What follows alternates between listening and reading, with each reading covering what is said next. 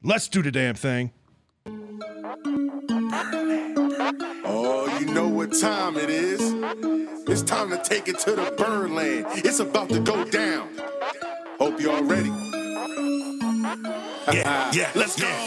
Come and roll with me to the Birdland. Friends got to giving you the word, man. Any other BS is absurd, man. Sports talk and they give it to you firsthand. They can talk Terps, they can talk O's. Yeah, they both lit. That's how it goes. Baltimore squad, Ravens and Poe. Better tune in. Here on the show. Birdland, Birdland, Birdland. BS. Birdland, Birdland, Birdland. BS.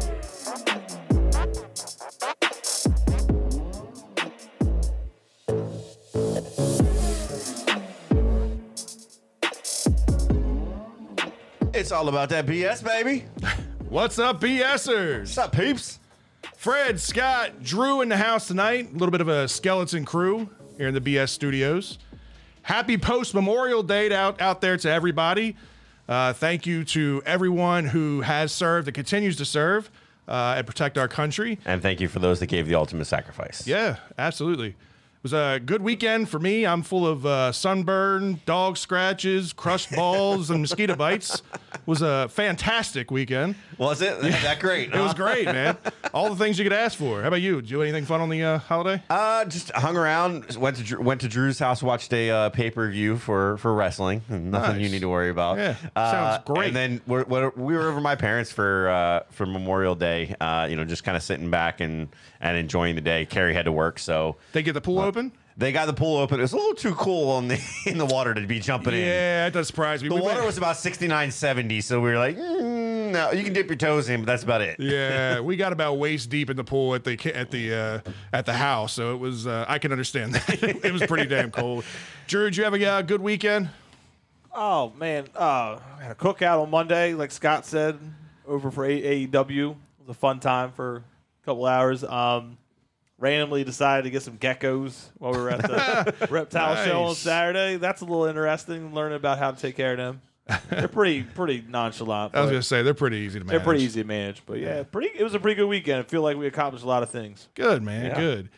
Well, around the castle, the Ravens continue OTAs this week. The headline, unfortunately, continues to dominate the news about Lamar not being there and his continued absence. Yeah, but with that being said, we're actually going to talk about OTAs and what we've heard and seen so far. And thank God. We're also going to get into the Ravens last week after a show on Wednesday. They dropped the Wired session of the rookie minicamp. Yeah. Some interesting things that we're going to get into later about that. Yeah, and the Birds may not be in the hunt for the AL East crown, but there are glimmers of hope shining through for the future, man. Things look good as they went on the road in the AL East and took 3 out of 5 up in Boston. Hell yeah. 14-16 on the year or on the month in Miami or May. Month of May, yeah. Glimmers of hope there. And you wanted to give a little shout out before we get into our sponsor read. Before we do the sponsor read, got to give a big congrats out there to the Maryland men's Terps lacrosse team winning the national title. Kudos to you guys, man. It was a fantastic year, man. A historic year. The most, obviously, they went wire to wire, undefeated. They've only lost one game in the past 2 seasons. Yeah. That being, a national championship game last year. They were dominant. Yeah, this was it wasn't easy. That national championship. Kudos to Cornell. This was a game that I think many experts expected the Terps to just kind of roll through. They ended up winning. It was 9-7. But again, it was one of those teams, man. They were destined for big things because the wins that they had throughout this year, they weren't just your 1 or 2 goal wins. They were absolute dominant wins all year long, and it was good to see them finally get over the hump and get it done. And the other shout out to give too, right, is Terps baseball. Yeah, Terps baseball goes and wins the Big Ten championship. They're holding a regional setup at College Park moving forward. Bob Smith. It's definitely going to be interesting. And there's some people that are out there. I don't know how much you pay attention to the college baseball stuff, but with the Terps being in, I've been paying attention a little more than I usually do. I'll be honest. Last year and this year kind of really got me excited. The way they played last year, didn't finish how they wanted to. This year they're finishing how they want to. I'm excited. These guys have a real shot at a potential national championship. Yeah, they stumbled a little bit in the Big Ten tournament, unfortunately, which kind of affected, I think, their ranking. They would have been a higher seed, probably would have been a top 10 seed or maybe a 10 seed. Ended up being at 15, with that stumble. But nonetheless, this is a very good team, a powerful team. They've got good pitching across the board. They're a very complete team. So it is a team that can make a run for sure. Freaking raw power on that team, by the way. And you can't go without mentioning the Lady Terps. I know they fell short in the Final Four, but still a great year. Again, one loss during the regular season. Give me a hell yeah. Yeah, kudos to the Lady Terps, and just big things going on around the Maryland campus, man. It's exciting. I mean, if all things come together the way that I know you and Ryan hope with the football program, Yeah, I mean, I'm not saying national championship. No. So let's go a little bit bigger in the bowl game. But my point in saying that is Maryland starts to become a ultimate powerhouse. Yeah. In every facet. If we can get the basketball game working out a little bit better than it has been, the football game, it needs to step up. I think with this year, with a lot of the recruits and stuff, which I know you guys have been getting into on the Shell and Tell segments. So go check those out on our website, www.birdlandbs.com. You can check out the Shell and Tell episodes as they break down some of these players. The countdown is back, by the way. Yeah, started doing that countdown to kickoff, which is, I believe today will be 94 days until kickoff. Yeah. So, Ryan, hopefully you're out there. You got the 94th day post out there or going. I did not do that today. But, yeah, it's a lot of fun. A lot of people really enjoyed that last year. A lot of these players that don't get talked about enough, they like a little bit of recognition too. So we try to do it in this, in a unique way. Well, before we get into the Ravens, remember that team over at MD Crash? We've been telling you about them for the past 2 years, guys. I don't know why I have to keep doing this ad read and you not take anything away from it. You better, because they've expanded. Again, they've got more lawyers and they're handling a much broader spectrum of cases. They're handling all of your auto accidents and injuries and work injuries, of course, as they were before. But now the team at Bowers, Hassan, and Herndon can help you with family law issues, from divorce to custody to child support, and even those criminal cases and traffic tickets, or maybe Fred committed murder while he was in Ocean City. No, I don't know. No, I was fighting a puppy. I wasn't committing murders. Golly. Hey, who knows? Maybe the team at Bowers, Hassan, and Herndon can help you out on those cases like Johnny Depp's lawyers did. $15 million. Good on Johnny Depp. I know, right? But no, make sure you give them a call or text them 667-220-6500 anytime for any of your needs. Again, save that number and update your number in your phone. It's 667-220-6500. Call or text anytime to get the team at Bowers, Hassan, and Herndon on the case for you. All right, fellas, it's time for some Flock Talk. And like I said, it's the second week of OTAs, which I'm over the attention that OTAs gets, hence the title here. Just a little bit. Just a little bit. You got to talk about it because obviously the things that matter during OTAs is kind of getting your first glimpse at some of these undrafted guys, some of the drafted guys, some of the new look faces that are in, figuring out the defense. Marcus Williams came in, so he's getting his first look into this defense. Those are the things I'm excited about. What I'm not excited to talk about is Lamar's absence. I know we're going to talk about it a little bit later. I'm not excited to talk about that right now. But one of the things that I guess was a sight for sore eyes is we got to see our first look at J.K. Dobbins in a while. You saw him on the sideline with Marcus Peters in sweatpants hanging out. We saw Dobbins actually in the pool, running in place in the pool, which is good. So it's good to see that. I hadn't seen anything from J.K. Dobbins in quite some time. Neither guy was limping. That was a key. That was a key to me. Neither guy was limping, looked comfortable.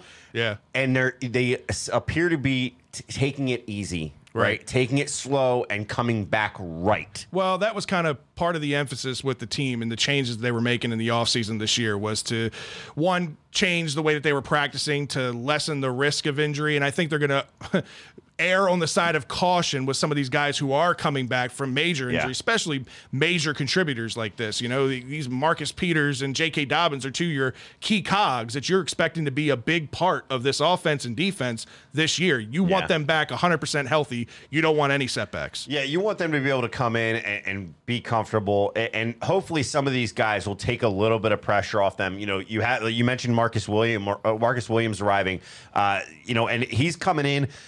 The question mark was Chuck Clark. Obviously, Chuck Clark came out to OTAs, and Marcus even said he's leaning on Chuck. He's trying to listen to Chuck and get in the culture. It's a culture shock. We've heard it now from every single Raven that comes from another team to the Ravens, it's a culture shock. Yeah. Things are done differently here. We're going to get into some of the things that they do differently with the rookies a little bit later, but it's different. Yeah. And that's what you have to look at. So to have a guy like him come in, say, look, I'm leaning on this guy that everybody was wondering, is he out the door? I think it just goes to show that whatever happened, we don't know, but it appears to be behind everybody. Well, Chuck Clark he's not stupid. I mean, he's changing his representation, obviously, in preparation for if he does get traded, that it's in his best interest. So it's not completely gone yet, but kudos to Chuck Clark, man. I mean, for a guy who's, been facing a lot of, potential rumors of trades and that kind of thing, for him to still come up, show up day one of OTAs, I think speaks a lot to him and his character. And this is kind of the behavior I expect from Chuck Clark and what he's demonstrated every year he's been here. Yeah. The social media, I think, was just a small blip on the radar. It was an emotional reaction. And hopefully that's all it was. And that's the last thing we hear of it. I'd love to see Chuck Clark stay. But at the end of the day, I mean, it is a position that we have a little bit of depth at. And if we can get that back for some place like a wide receiver where we don't have a whole lot of depth, it would be nice. But we'll entertain that when that problem happens. But another thing, we talked about injuries, right? And players coming back a little too soon. We saw Nick Boyle come back last year after what was a pretty devastating injury to his leg. He didn't look like the Nick Boyle of old. No. He didn't have the speed. He didn't have the strength. Yeah. He looked to me like he may have come back a little bit too early last year. But Giro in his press conference says he looks like a new guy this year, looks really good. Commended him for being at OTAs now. Again, this is another veteran who doesn't necessarily need to be there, but he's a guy who feels like maybe he's behind the 8 ball a little bit. They just drafted two tight ends, right? We know what they do. When they draft tight ends, they typically draft 2, and they always keep them in the fold. So is Nick Boyle's days numbered? I don't know. But the best thing for him to do is show up, show he is healthy, and show why they paid him the money to be the blocking tight end for this team. Yeah, and hopefully, it translates. Look, you mentioned the 2 guys, and we're going to get into those guys later, but, they aren't looking bad themselves. Right. So that starts to, you're starting to see some of these spots. You're talking about the secondary. You're talking about the tight end group. You're starting to see some spots that you're going, there's going to be some real competition because there's no way we're carrying all these guys at all these spots. We can't. And hopefully, knock on wood, that's what it comes down to, is a decision, competition, not, well, it's injuries. Thank God we have depth. Like, I want it to come down to the best players make the team because everybody's healthy, and we have to make some tough decisions at that point, Yeah, and hopefully some of those guys we're able to stash. I mean, obviously, we're only able to stash a few, but if we're able to stash some of these guys, I think, are going to be fairly valuable down the road because they may just be 1 or 2 pieces away from being an impactful starter. Right. Well, one of the positions that has been a question mark in Ravens flock fans for most of them is outside linebacker, the edge rushers, right? A guy that we saw a little bit of glimmer last year was a 4th-round pick out of Notre Dame in Dalen Hayes. We saw him in training camp last year. Look good. A lot of coaches said that some of his ability, his explosion, his ability to actually impact the rush and get into the backfield stood out more than they expected last year. Yeah. Unfortunately, his year was also cut short due to injury. Well, he's back. I sense a theme. He's back, and they seem to be picking up right where he left off last year because multiple reports of him being very active in the backfield, creating pressure. Yeah. I wanted to get your take on Dalen Hayes, Drew. What do you think about his chances of actually getting a decent amount of run with this team considering the lack of depth that we have there? Yeah, it is interesting because, like you said, you're hoping he's not like an injury-riddled guy. I'm not putting that label on him yet. It's just it is a thing. Like, too early. Because it happened in training camp 2 weeks, so he didn't really get the reps in training camp as much because he kind of got hurt at the end and started the season injured. So that just to say, like, you hope that that's not a thing. But like I'm not worried. Like he wasn't a first-round talent. Like it is later on in the draft. So like I'm going to give him a little bit of a leash. Me myself, like let's see what he can do. Hopefully, like you said. Like I said, keep it smooth, no injuries, and he can get all the reps in preseason games and training camp, and hopefully be a piece. Yeah, that's the thing. I mean, my expectation is him to be a rotation piece. Can he, when he gets the opportunities, can he be impactful? The hope is we end up bringing Justin Houston back, right? Yeah. I think Justin Houston in this Mike McDonald defense paired along second year Odafe Owe, another year in the system. Developed Odafe Owe, yes. Right. You get a guy like Dalen Hayes into the mix who can keep Justin Houston healthy, yeah. keep him healthy and have energy, keep his stamina there, because he's taking reps away from Justin Houston, and let him be that pass rush specialist that he can be. Because again, having this secondary healthy is going to make a world of difference with these edge rushers, because they're not going to be able to get the ball out as quickly. Because our corners are back, our secondary's more lethal.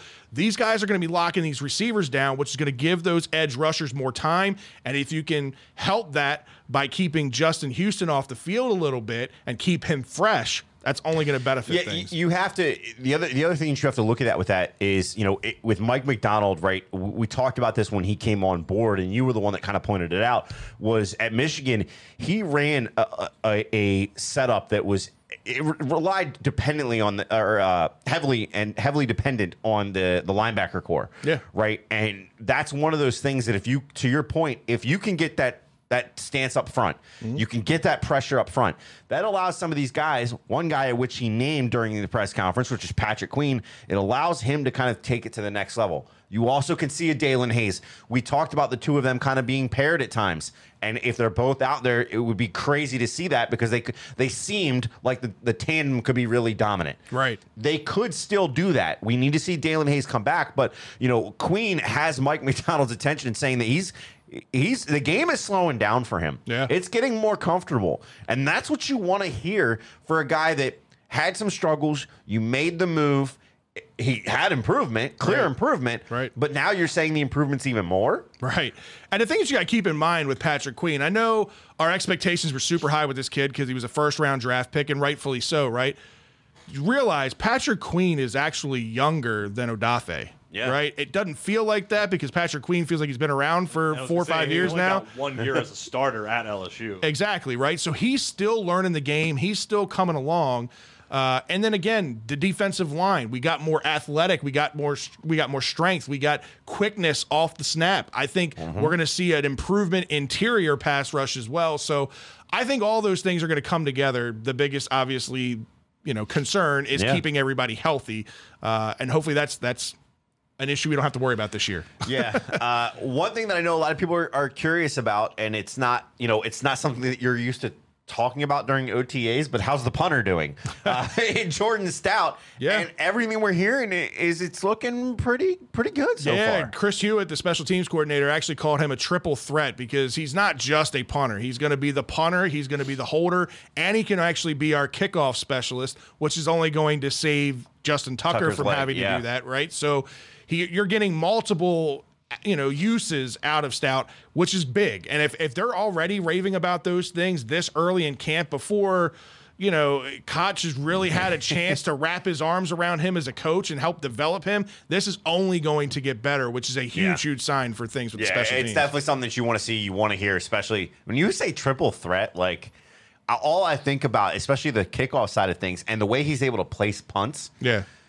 Imagine having a kicker that can place, like, not that Justin Tucker can't, right? But if you can place and pin on kicks, that can change a game. Absolutely. The one question about him, though, is how can he throw the football? Yeah, we'll find out. Sam Cook can throw the football. We'll find out. Yeah, we'll have to figure that out. The Ravens, they always like to throw a little bit of trickery in there, and that's part of the game that I'm sure they're going to sorely miss, having that punter out there that can make an accurate throw like that on those like 4th and 5 and 4th and 6 situations, just to get that extra first down and continue the drive. In the inside, they probably got a trash can set up and have Cook throwing with him in competition. Okay, which one of us can get a trash can? Let's work on this. Hey, that's literally the only reason they kept Cook around. Yeah, so we can teach him how to right, exactly. Teach him how to pass. And if that's one of the things that he improves his game on, I'm good with it, right? Gook says he did do a fake say at PSU and didn't look too bad. All right, well, that game can be improved even more. I like it, Googs. So we got to talk about the QB position. Let's talk about the quarterbacks that are here. not named So Lamar. I was going to say, so the ones not named Lamar. I got Exactly. It. The ones the ones that you can very easily mix up their last names. Right, exactly. Huntley and Hundley. From a distance, they look very similar. Lamar Huntley, right? We got to talk about QB2. He's looked really good so far. Today, reports were that he had a 45-yard touchdown pass to Bateman, beating Williams in coverage, the new free safety that we brought in. So that's good for Huntley and Bateman. I don't know so much for Williams. It's OTAs, whatever. Take it for what it's worth. He did have a long touchdown pass to Josh Oliver, which is a guy that I know you talked a little bit about not getting a whole lot of opportunity last year. I don't think he got as much as we would have liked to have seen him last year. But now, and he could be the odd man out right now. I was going to say, now you got that tight end room filling up again, and here we go again. The competition, right? You know, we were talking just a few minutes ago, and we didn't even bring up Josh Oliver. Right? We didn't bring up a Poljack. Yeah, right. That's the other guy, or Poljan, sorry. Poljan. Poljan, whatever. There's no reason to know his name. We can't get it right now. Yeah, right. But exactly. at this point, if he's even on the roster, I don't even know if he's on the roster. And if he is on the roster, he's like tight end 7 at this point with all the tight ends that we have. Yeah. He's behind Jordan Stout. Jordan Stout's tight end 6. Right. So Huntley, listen, I know a lot of people last year, we all kind of jumped on the Huntley train because I'll be honest with you, when he came in, he looked good, right? He didn't do anything for us to lose the games. The only thing that was missing is he didn't have that. Lamar has that special talent, that extra gear when things are tough, when they're down, he can take it up a notch or find another way to win a game or come back in a game.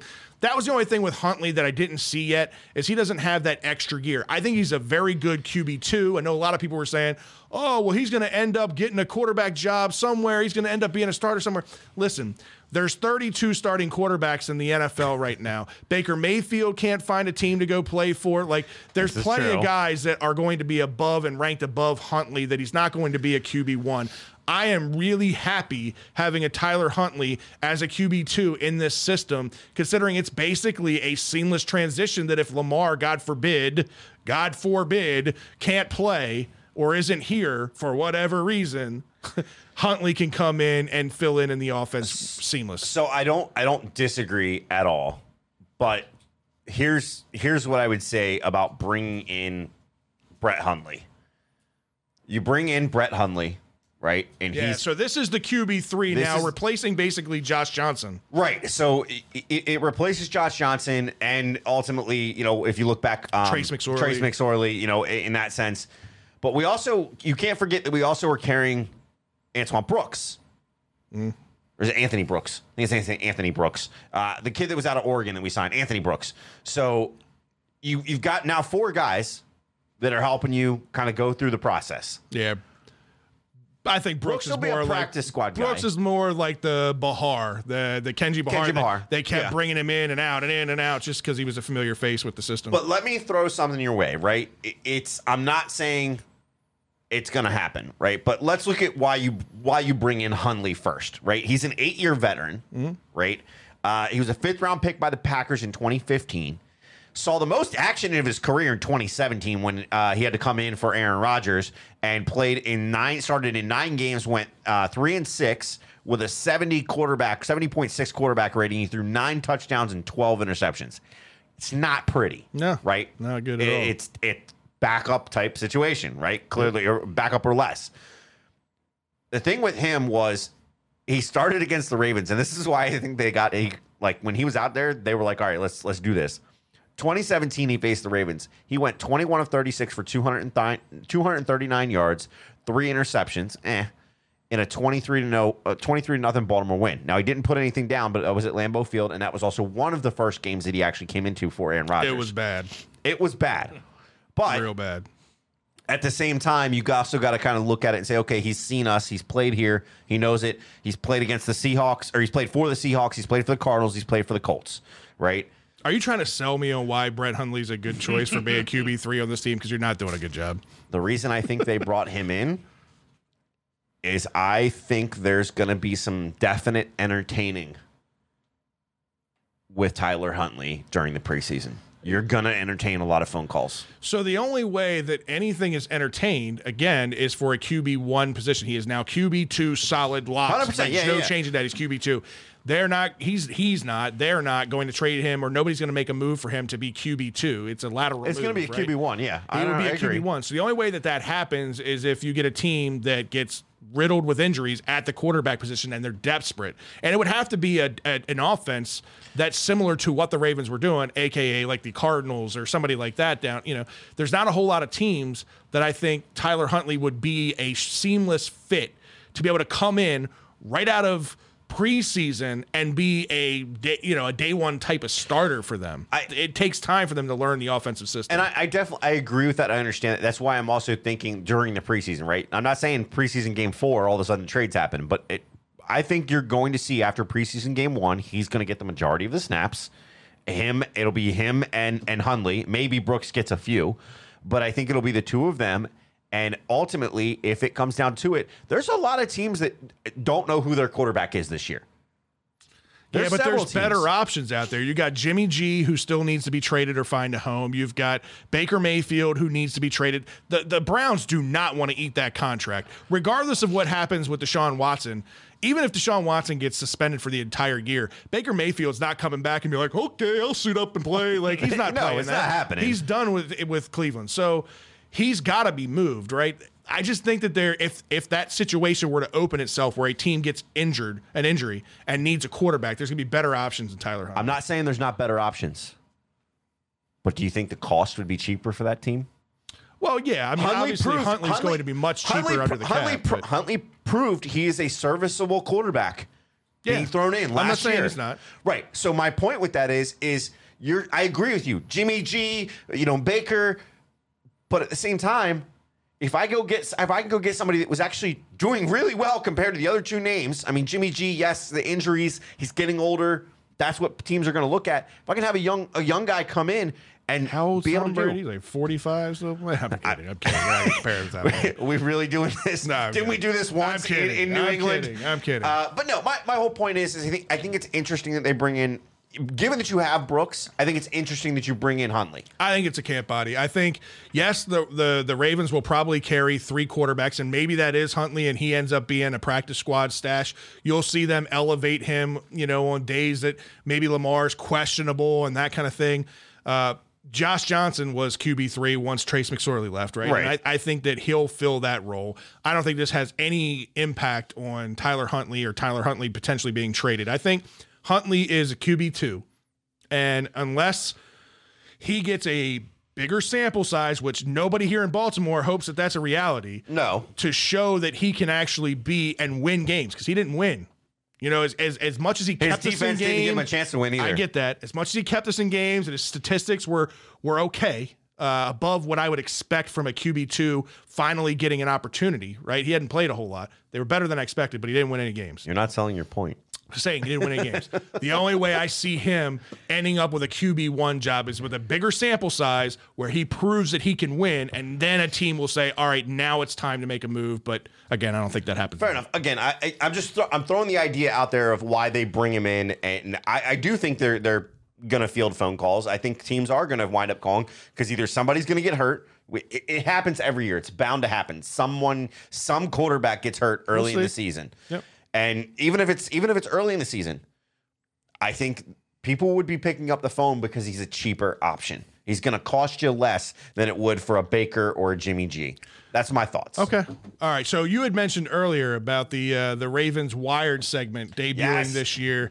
Tell us a little bit about what you saw. I saw most of it. I didn't see all of it. So what was your takeaways? So it's pretty good. So there's a few things that I thought it was interesting to see. One, it was exciting to see some of the hype that when they showed the video of these guys seeing their jerseys for the first time. I can't even imagine walking in and practicing doing these things your entire life, and now here you are at the highest level. Yeah. Right?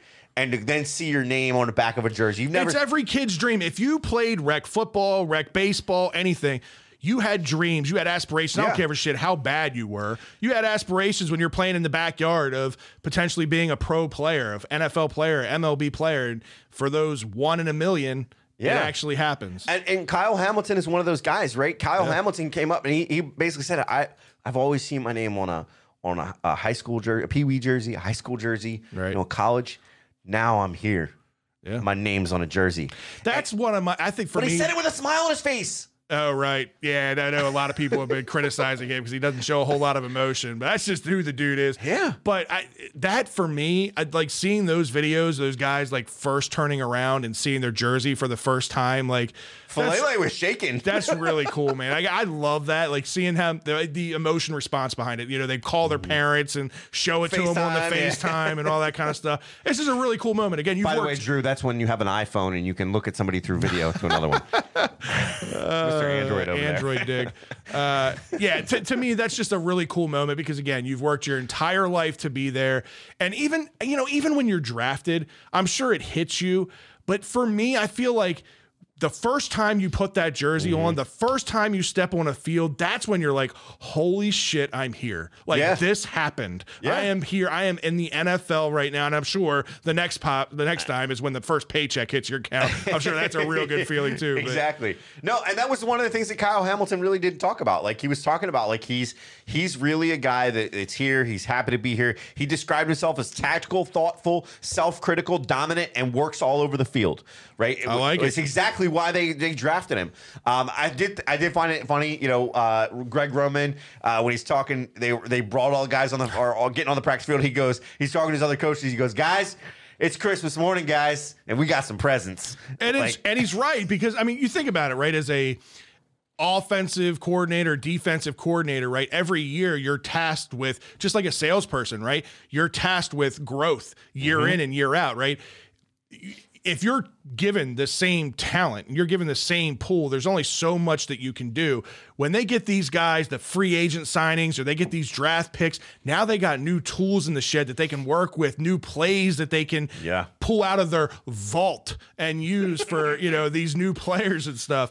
I'm sure that the coaches do get excited about that because then they can do things that they just haven't been able to do before. Yeah, and I think it was funny too. They also described that Greg describes to the coaching staff this first rookie mini camp.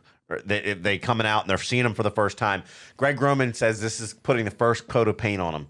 It's getting them used to, here's what it's like. The speed of the game. The speed, exactly. Yeah. And it was great to see too. As much shit as I've given Greg Roman personally, I thought it was really cool in this rookie minicamp Wired session to see him pull some of these top guys aside on the offensive side of the ball and really kind of talk to them and give them. He talked to Likely, he talked to Batty, he talked to Linderbaum, just giving them feedback of things that you have to do at this level. Yeah. Right. And so the other thing I found was interesting was this Wired session. You know what it gave me vibes of? Think HBO. Hard Knocks. Yeah. Sitting down in a meeting, talking. Okay, who do you like? Right? We heard some of that in this Wired video. Right. Again, Ravens are the best at what they do. Yeah. So not only did I watch the Ravens Wired, but I also saw a video, somehow came up on my feed, of the Steelers doing OTAs. They had Kenny Pickett out there, right? One of the things that I noticed that they do, I don't know if the Ravens do this or not, but I thought it was kind of cool. It's kind of an old school feel to it. It's got that throwback feel to it, is like with the rookies, even the high draft picks like Kenny Pickett, their name tags, like over their locker. Yeah. It's handwritten. They get the bare bones of everything. They got to earn their stripes. I like that. Per se. It's not just because you're a first round pick, I'm not giving you all, you're not starting at the top. Smart. You're starting at the bottom to get to the top, right? So it's layers to it. I don't know if the Ravens do that or not. I would think that would be a really cool way to make players really work for certain things and certain tasks to get these things. I know it's small, but it's small, but like one of the small things that the Ravens do that's kind of the opposite end of the spectrum is for the players. They are one of the only team, if not the only team, to actually do a rookie mini camp picture. Yeah, that's kind of cool. That it's the rookie class. That's a hardball thing. Yeah. It's a hardball thing, but like he basically said, look, we're gonna make sure all of you guys go home with this. Yeah. Or get one of these. It's like your small. Class photo. Right. But it's small, but that's just you were being looked at as an NFL, candidate. Right. That's kind of what that feels like. And so that's where you got to kind of take a step back. But I did want to ask you, was there anything in those meetings as they were kind of, especially as Giro was kind of breaking down some of the players or some of the position groups, was there anything that stood out to you or any player or any comments that stood out to you during that Wired segment? I would say for me, it was probably the running backs coach talking about the kid Tyler Batty, the new running back that we got in I think fifth round. I think sixth round. Yeah. So this was a kid that, in the SEC, in a tough conference, one of the best, if not the best conference in college football, put up big numbers. His name kind of went under the radar. Not a whole lot of scouts were talking about him, but the measurables are there. He put up good numbers at the combine, at his pro day. And again, when you watch him on tape, he does pop. And they said he moves well, sees the hole well. He's got the type of skills you'd want for a set of a guy that could go out and play a 1 or a 6 and picks it up easily. He's pretty sharp. Those are all the things that you like to hear about a running back. I know he's got very sure hands. He can catch the ball out of the backfield really well. They were talking about that today after OTAs. He caught everything his way. And when you talk about a running back core that was depleted by injuries last year, when you get down to RB3, RB4, that's what you need. That's the kind of depth that you need. And I really do think that, and I know Ryan's going to be happy with this, I think Justice Hill's days could be numbered if everybody comes back healthy. I think they are too. And it's early. I know it's early, and this is just an early report, but I mean, it's just, I'm excited about what this kid can do. Well, one of the things that was interesting about that, I talked about those guys that he was pulling aside, and that was Tyler was one of the guys that he pulled aside, and he was talking to him and said, how's your pass protection? You're at this level. Right. You're at this level. You're a running back. I expect you to carry the ball and carry the rock. You've been doing that your whole life. Right. You've been doing that your whole life. I expect you to block, and basically told him what to expect. You better not get run over on my offense by a linebacker. See, I like that. I like that. Again, as I said, I gained a little bit of respect through this Wired, probably strategically done by the Ravens. Watch what you say. We're live. It's probably strategically done by the Ravens.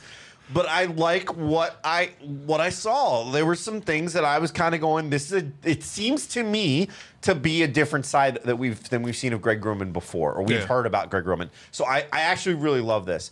To me, I think on the flip side, going to the outside, the one thing that stood out to me was really what T. Martin had to say about the wide receiver core that was there for rookie minicamp. Which has been a big question mark. And he was asked about it, and that was one of the first groups they talked about.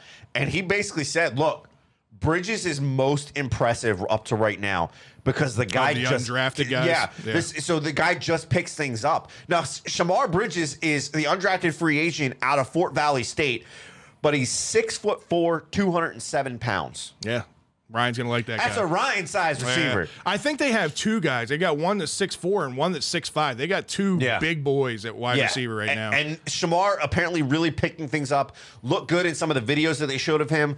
Good, look-wise, right, with the dreads and everything. As he was running, I was like, I had to double take. I was like, was that Hopkins? Look-wise. Wow. Look-wise, he had a catch and a clean release. Yeah. Looked good. Not saying he's comparable by any means, but you had to double take because it was just smooth like that, right? It was smooth like hop. So the other thing they talked about is he said the other guy, and he didn't even skip a beat before he finished the statement about Bridges, that he says, and Slade is bright too. Slade just gets it. Talk about Slade Bolden. So you talk about Slade Bolden, a kid that comes out of Alabama, right? And we talked about the SEC. Well, he comes from the cream of the crop of the SEC. Yeah. I know he didn't get a whole lot of run at Alabama because, I don't know, they had 10 fucking top 1 picks ahead of him on the depth chart for this entire time he was there.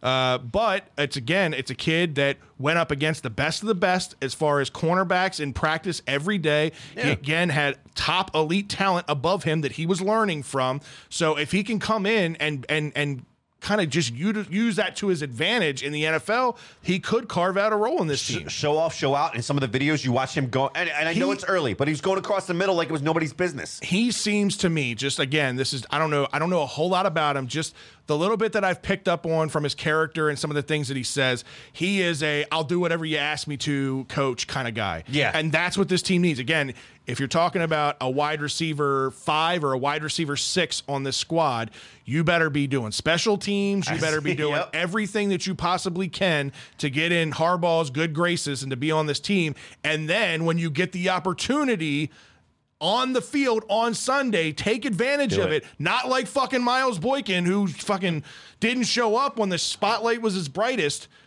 Slade Bolden, to me, seems like a guy that just give him a chance. Isaiah likely needs to turn that number around. Yeah, that's what I was saying it. before. It's awful. Last week, we talked about Kyle Fuller kind of coming on. Well, you kind of were talking before the show that they were some of the details of the deal came out and really what the value is in this deal. Yeah, so obviously Kyle Fuller, he might not be what he was when he was first drafted into the league, but he doesn't need to be that guy. He doesn't need to be cornerback 1. He doesn't even need to be cornerback 2 if we get everybody back healthy, right? He needs to be a rotation guy, a piece guy, a guy that can play inside and outside, right? So this was, to me, a no-brainer signing for the Ravens. And again, to get him on this kind of a deal, the details of his contract finally came out. It's a $2.5 million contract for 1 year. The signing bonus is 1.3. The base salary is 1.1. The cap charge is 2.5. Again, for a guy who was an all-pro, a guy who was a Pro Bowl player, and he doesn't need to be an every down player in this defense, I think is going to go very well for this team to give them that added depth and security. There's talent there. Yeah. That's the key, right? And they're recognizing You it, but they're still not going to squeeze some overpay juice for out it. of that lemon? Yeah, exactly. I mean, that's one of the things that you're looking to do. So to get him at $2.5 million, it's not a bad deal. It's not a bad situation. So to be in. Googs brought up my next point. He did pick, you took the words right out of my mouth. He did pick his number today. So his number when he was at Denver and he was at Chicago was 23. In college at Virginia Tech, he was number 17. 17's gone. I think an undrafted free agent took that, or one of the rookies took it. I don't remember. But he ends up going with 18, which is a weird number for a cornerback. Usually you don't see like the ones, like the teens. You don't see that on a cornerback. It's going to be weird to see that, but everybody's about being unique and being their own guy and whatever. I don't give a shit what his jersey number says. Come in, play football, be good on the field. That's all I care about. And I think this is another very good value dumpster dive kind of move for EDC. Yeah, it just made sense, and it gives you that added depth. And one of the guys that didn't come back was, or that came back but wasn't fully out there and active. We talked about seeing Marcus Peters. Marlon Humphrey was out there and active during OTAs this week. Right. Marcus, not so much. So if something happens with Marcus, he needs to slow down a little bit in rehab, whatever it may be. This just provides you that added insurance policy, and it's very cheap. Drew, what's your opinion on the secondary adding a piece like Fuller to the depth? I mean, he's, from what I can remember, he's a pretty healthy guy too. Like, yeah, he had 1 year he missed because of a knee injury. Other than that, he never missed anything. Well, especially the recent history of a few years. To me, it's like I can see him being he's. Clearly, it's easy to see that he's filling the Jimmy Smith role. Yeah. And that was our problem with Jimmy Smith. Like, when he's on the field, we feel at least confident as long as he's not, like, the number one guy, obviously. If he's the third guy to those other two, then, like I said, as long as he's on the field, unlike for the most part Jimmy was, then it's a complete win because you're only asking so much out of him unless shit hits the fan, which we don't want anyway. Right, exactly. All right, so we got to talk about it. I don't want to talk about this, so I'm going to let you kick this off and let you and Drew kind of go on your rants about this because this is honestly a topic that I really don't care to talk about or entertain. All right, well, I'll ask you a question later that'll see if it'll get your vibe up a little bit. So Lamar obviously not being at OTAs, and Chris Sims, we all know Chris Sims. He's a prick in anything that he says. He was a terrible quarterback in the NFL, FYI. Yeah, well, he's also a tail. His father was a very good quarterback. He was awful. He's also a terrible guy in the media as well. He just sucks. He's been a problem multiple times. I hope his spleen's all right still. Yeah, right. But he said that Brady wouldn't be missing OTAs in year 4 of his career. Brady didn't miss an OTA until he played 4 Super Bowls.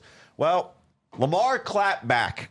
Which is cool to see Lamar do because, again, Lamar's he's been a little bit more talkative and chatty through social media than normal. You made me. So he comes back and he says, hey, Lamar wants to be Lamar, Chris. This part of OTAs is voluntary, my guy. I will be there, just not on your watch. It's probably other QBs not attending voluntary OTAs either, but since it's Lamar, it's a huge deal. Find something else to talk about. And then he put the tweet there, and then he put another tweet after that was tagging his training coach with rocket fire, i.e., that's some rocket fuel. And listen, I know he puts in the work. He puts out the social media posts on it all the time. You see him putting in the work, and he does. He has his own training staff and coaching staff that he works with in the offseason. We've seen the videos. And obviously it's helped him. It's improved. Like his passing from where he was as a rookie to what it is now is much improved. So this is why I don't think this is a story. Like, I understand that. Is it ideal for him to not be here and not be getting work with some of these new wide receivers, the undrafted guys, that kind of thing?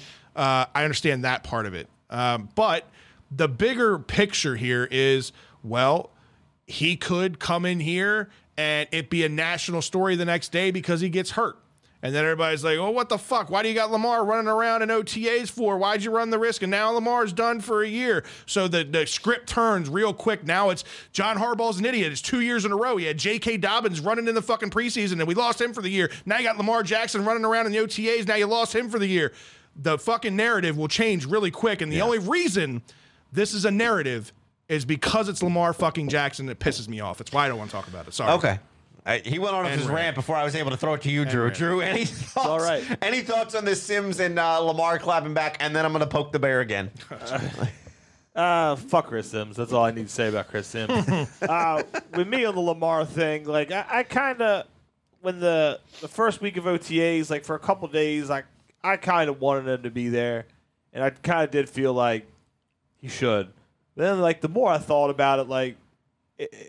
No matter what the guy does, like somebody, you're gonna have something to say. Like, and it's crazy how like decent of a nice guy he is to get all this like negative attention just for no reason. There's got to be some reason people have in their heads. Well, that's for a conversation for another day. It's pretty easy to figure out. Yeah. So at this point, though, I'm more pissed off that he's not there because I have to hear all this riffraff from national media. The way Ravens fans and Ravens Twitter has become. Me personally, at this point, I don't blame him because, like we were talking about before the show, all you gotta do is step wrong, and there you go. He tore his Achilles. Why was he at voluntary? You're being asked a question, and that question is, who's worse, Drew? Ooh. Chris Sims or Buster Olney? I got to steal it now. It's still Olney. No, fuck that guy. Even worse. You can't throw me off. Because it really, like, it does come down to me, it's voluntary. And it is. It's like, okay, Mahomes and Allen and Brady and Rodgers are out doing this match tonight or what? It's tonight, right? Yeah. Why did that have to be scheduled in the middle of OTAs? Right. Like, did those, you know what I mean? And I don't want to hear, don't come back at me with this, oh, well, they're veterans, they earned it. Josh Allen ain't done shit compared to Lamar. Sorry. He hasn't. He got the contract first. That's all it was. That's literally it. That's what we were saying. Yeah. So, that's what I get. Like, and I don't care. Okay, then you can clap back. Well, he was here this week, and he's going to be on Beck. No. You can't have it one way or the other. If you're happy a guy shows up to the OTA, then he should be at every single day of OTA. Right. So, no, at this point, I'm kind of glad that he's not there because then it's one less situation where he could get hurt. Anybody could get hurt. I know that's kind of a pointless thing, but it gets to be the mandatory ones and the training camps. When you're holding out of those, then I'm worried, and maybe my opinion changes. Right. But for voluntary, that's the word, voluntary. The only thing I'll say is, and this is a good thing for Lamar, because it was, 2 years ago that we saw him before OTAs run into a jet ski on the beach. Yeah. Then last year it was running routes with kids on a fucking concrete basketball court, right? Yeah. So we haven't seen that this year. So thankful for that. Like you say, anybody could get hurt doing anything. So he could get hurt fucking eating bonbons and a ho-ho. He could get hurt during his training that he's got going on right now, though. Right. No, I agree with that. But my point is, don't put that thought in people's heads. My point is, have to deal with that negativity. My point is, if the Ravens put pressure on Lamar to show up, Lamar shows up unwillingly, but he shows up, and then they ask him to run around and do all these drills, and then he gets hurt there. Again, quickly the narrative changes to, what the fuck do you have your star quarterback who's in his contract year running around in a bullshit OTA session, and now you've lost him for the year? It would flip very, very quickly. I don't disagree with anything you guys are saying. So this is just really, again, me, as I always do, playing a little bit of devil's advocate, trying to poke the bear a little bit, right? Just to trying to give everybody the other side, because I do agree with you guys, but I tried to do a little bit of looking at the other side. And I get some of the fans aspect, honestly, of some of the concerns, right? What is the one thing that we've said is that he needs to develop? He needs to develop a rapport, a chemistry with his receivers. I agree. We know he did it with Bateman. This is your chance to do this with some of these younger guys and give them the chance. Chemistry doesn't have to come in the form, and this is where I disagree with you guys. He can show up OTAs, and just as they're voluntary, he can say, I'm going to be there, but I'm not going to be active. I'm going to be doing this. I'm going to come for a little bit of time, and then I'm going to go there. To me, I get not being there. He's going to focus on him. He's going to focus on what's being there. If the point is to show face and be there and not do anything, I'd rather him not be there and working with his quarterback coach that is helping him develop. You'd rather him not be looking at the books and looking at the you look at the books anywhere. You'd rather him not look at the books with his receivers, with those guys, be able to pull a guy aside. Lamar is a leader, like it or not. Lamar's a leader on the field. If he sees something out of a running back, out of a wide receiver, would you not want your quarterback saying, I would probably do this here? I think you should turn inside. I think you should adjust. I'm not,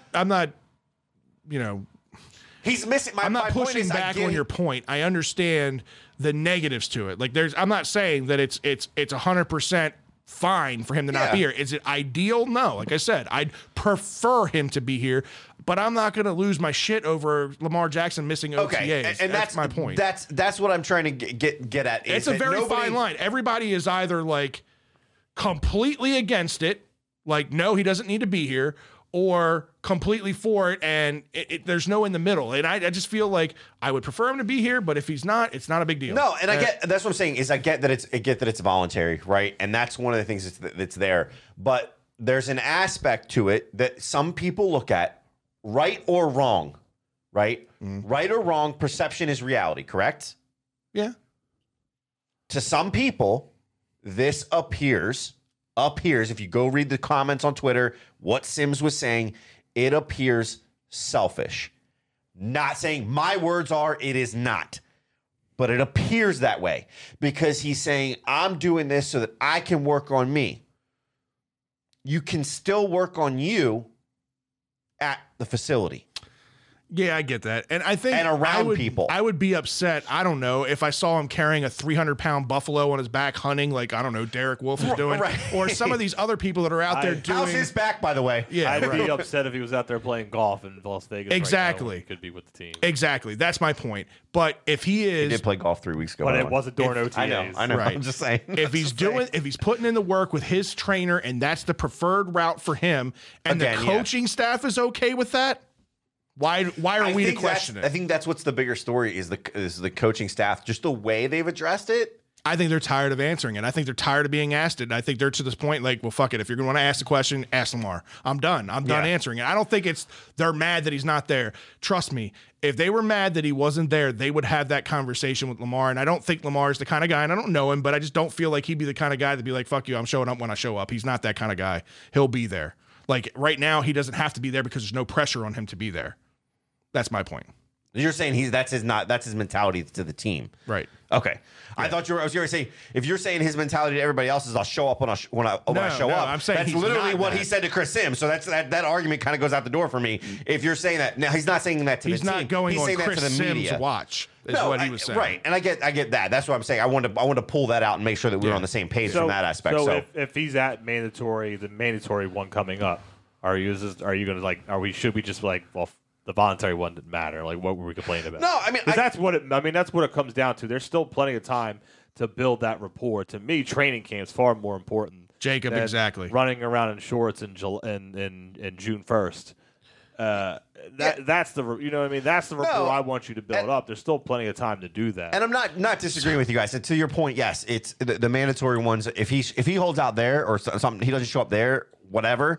Then 100% agree with you guys. I would be concerned, but here for me, I'm just kind of saying like there is a chance that he's missing out on something for himself and for the team. So Jacob brings up, he says if he struggles early in the season, people will look back and say that he should have been at OTAs. Book it.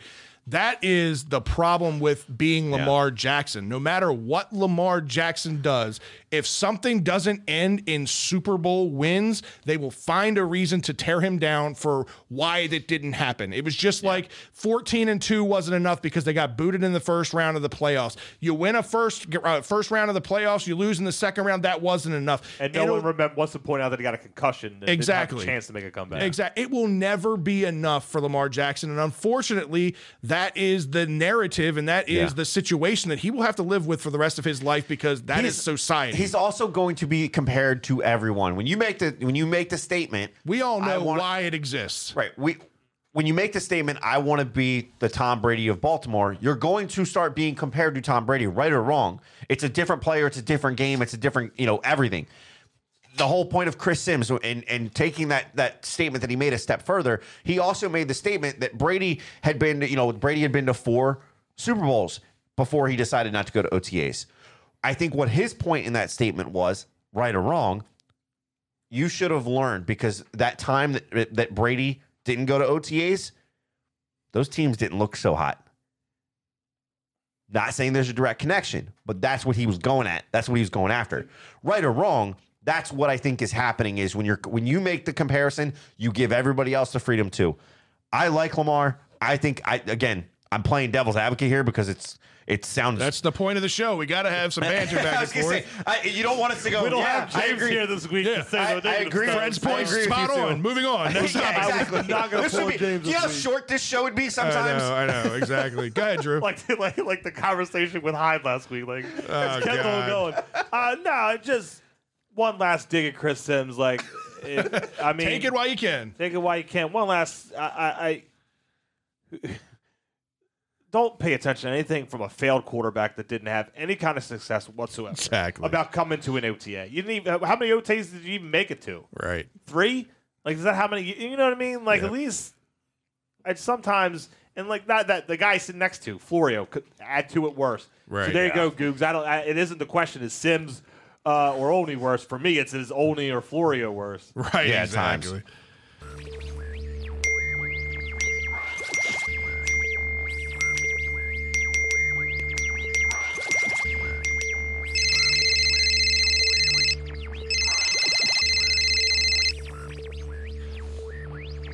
All right, Drew, it is time for a social media shout out. Who has been in the chat room chatting it up tonight? A little bit quiet tonight, but still the comments are still pretty damn good. Nice. So we got Stephanie Summers was first. Hey-o, Stephanie, good to see you back in the chat room. Haven't seen you in a while. Beat the husband by like 10 seconds. There it is. Pop Fiend, Jake Kreck, Googs really chiming in tonight. Adit, Jacob Paul, Jared Green, Justin Marshall, Vinny Figs. I'm not calling you Figueroa. I just feel like saying Vinny Figs. Vinny Figs. I like it. I watched Goodfellas the other I day. watched Goodfellas last night. Yeah, man. I'm not Rip gonna Ray Liotta. And Robert Sloan. So the question that Vinny just asked, is it fair that Lamar's getting criticized and Josh Allen has not gotten the same criticism for not being in a Super Bowl, but he got paid already? And that's kind of what we were saying a little bit ago is that we obviously know why Lamar Jackson is criticized and Josh Allen isn't criticized. I mean, it's an ongoing problem that has been a problem for Lord knows how long, since the beginning of time, right? Is it fair? Absolutely not, right? But what do you do to change it? And unfortunately, that's just the way Lamar Jackson's career is always going to be. He will always be questioned on everything that he does. And there are just certain quarterbacks that are held in a higher regard. It's unfair. Ever since he's come up, the running quarterback thing, he should be a wide receiver, he should be a running back, he should be all these things. It has never stopped, even after winning an MVP at the quarterback position. If that doesn't stop the narrative, it'll never stop. The goalpost will continue to be moved based on whatever the topic is. So Googs had a nice little point. Perhaps Fuller is kind of like what we did with Wolf a couple of years ago. Bring him in, you never know. Next thing you know, he's really, really helpful. Yeah, absolutely. Wolf, again, in his first year with the team, was a big added bonus. And what was crazy about the Wolf situation and how it played out is Wolf seemed really bought into Baltimore. He wanted to be here, and he wanted to be in this defensive system. And he did, a very good job in his first year. But it seems like something's changed with him in his, in his mentality. I don't know if it's the look of the defense. You don't know what happens behind closed doors. You don't know what's said in those coaches' meeting rooms. Who knows? Those kind of, I don't know. But things have changed over the past couple of years. I know he's been dealing with injuries, but again, he's got a back injury, but he was carrying a 300-plus pound buffalo on his back that he was hunting the other day. This is the second time I've seen something like this from him. I mean, a guy with a back injury shouldn't be carrying a 300-pound buffalo. I couldn't carry a 300-pound buffalo without a back injury, right? Yeah, Don't sell yourself short. I think But something has changed with him. But I do agree with you. I think this Fuller signing is very similar to that in its value. Yeah, and then one last thing. Sadly, right before the show, that I didn't look into it yet, but Marion Barber passed away. Yeah, I saw that comment pop up, and Scott at Google search. Tell us a little bit about it. Yeah, so apparently he was found dead in his apartment. He was 38 years old. They're not giving a cause of death at this moment, but they're saying someone called because of a water leak. And then he was found in the apartment. So not sure exactly what's going on. They're gonna look at his death, assess what happened, and kind of go from there. God, but that sounds like was it Demaryius Thomas that we found in a bathtub too? He had like a seizure or something in the shower. Something like that. Something like that. Yeah. Sounds similar to that. Golly. Yeah, well, but rest crazy. in peace to Marion Barber, man. He was a staple with the Dallas Cowboys for a little and bit. he was kind of around that like time when fantasy football was starting to get bigger and bigger. It was when it became more of a national thing that it did just a bunch of guys. When you could look playing on in the house. websites and not in a magazine. Not like in a James. magazine, exactly, right? So Marion Barber had a very good career, in his time with Dallas. That's sad news, man. It's way too young, 38 years old. Golly, Yeah. that's It's awful. it's crazy to see. And R.I.P. to Ray Liotta, Shoeless Joe. If you're, Shoeless Joe, Henry Hill. Yeah. He's played in a lot of different things. The Goodfellas, is a great movie and all, but I will always, will always remember him as Shoeless Joe. It's just that's the family movie. It's what I watch all the time. I could quote that movie from start to finish. I think we all probably could. Yeah, it's sad. Shoeless Joe didn't bet on the 1919 World Series. Oh God, don't get him Ray started. Liotta might have. Ray Liotta definitely did. Jesus Christ. Nah, rest in peace to Ray, man. That's sad news. Vinny Figs is actually apparently his nickname. I mean, you have to be. There you go. All right, man. It's time for some bros, bows, and O's. I can't get more excited week in and week out to talk some Oriole baseball. And it's been a while since I've felt this way. Yeah. Teams now 21-30 overall. You would Which think. sounds weird to say you're excited, I'm excited but there's a lot about of little things to get excited I'm about. excited about it. 20 with 9 games under 500. What are we talking about here? They went 1-for-3 on the road against the Yankees up in New York. They went 3-2 in a 5-game series, including a doubleheader versus the Red Sox this weekend. They end up going 14-16 on the month in May, which is a pretty damn good month. They had one win away last night. They ended up getting blown out 10-0. Yeah. One win away last night from breaking even and being 500 on the month, but very good month for the Orioles. It was, and Friday was it was on the national stage as the Orioles took on the Red Sox at Fenway on Apple TV Plus. I was going to say it was on an Apple TV broadcast, so I didn't get to watch it because I had other things going on. But I went back and watched some of the highlights of it. Some of the camera angles were kind of cool on that right? broadcast. That's what I said. I was impressed at times with how the presentation was. Yeah. It looked good. That's a way, those types of things, those types of changes to the visual aspect, for me, I think is how you make a younger audience more intrigued with the game. I know it's silly. It just feels like the camera angles have been traditional and have been the same forever. Has high definition gotten better? Yes. But those close-up shots of a guy running around home, you see it in the All-Star games, right? You see it in the home run derby where they're right up in the batter's box and that kind of thing. I know you can't do it on a live pitch. That would be ridiculous. But those camera angles, those guys are running around the bases on a home run and you're right in the guy's face as he's slapping the third base coach's hand. It's cool. You know what I'd love to see? And they didn't do it there, but it just got me thinking about different camera angles and stuff. After the balls hit, I'd love to see a drone just take off behind the ball. Imagine That would be amazing. Imagine seeing a new shot from a home run like that. Have you ever watched some of these professional Oh my drones? God, they're They are amazing. ridiculous with how accurate they are and how fast they are. It's pretty amazing. It's so people amazing, can do it. right? So that's what I'm saying. Seeing something like that, they can do it. There's people who can do it. It just got me thinking about different camera angles and making it look. The other thing that I love that I was hoping to see in this game but didn't, and I think they need to do it especially when it's nationally televised games.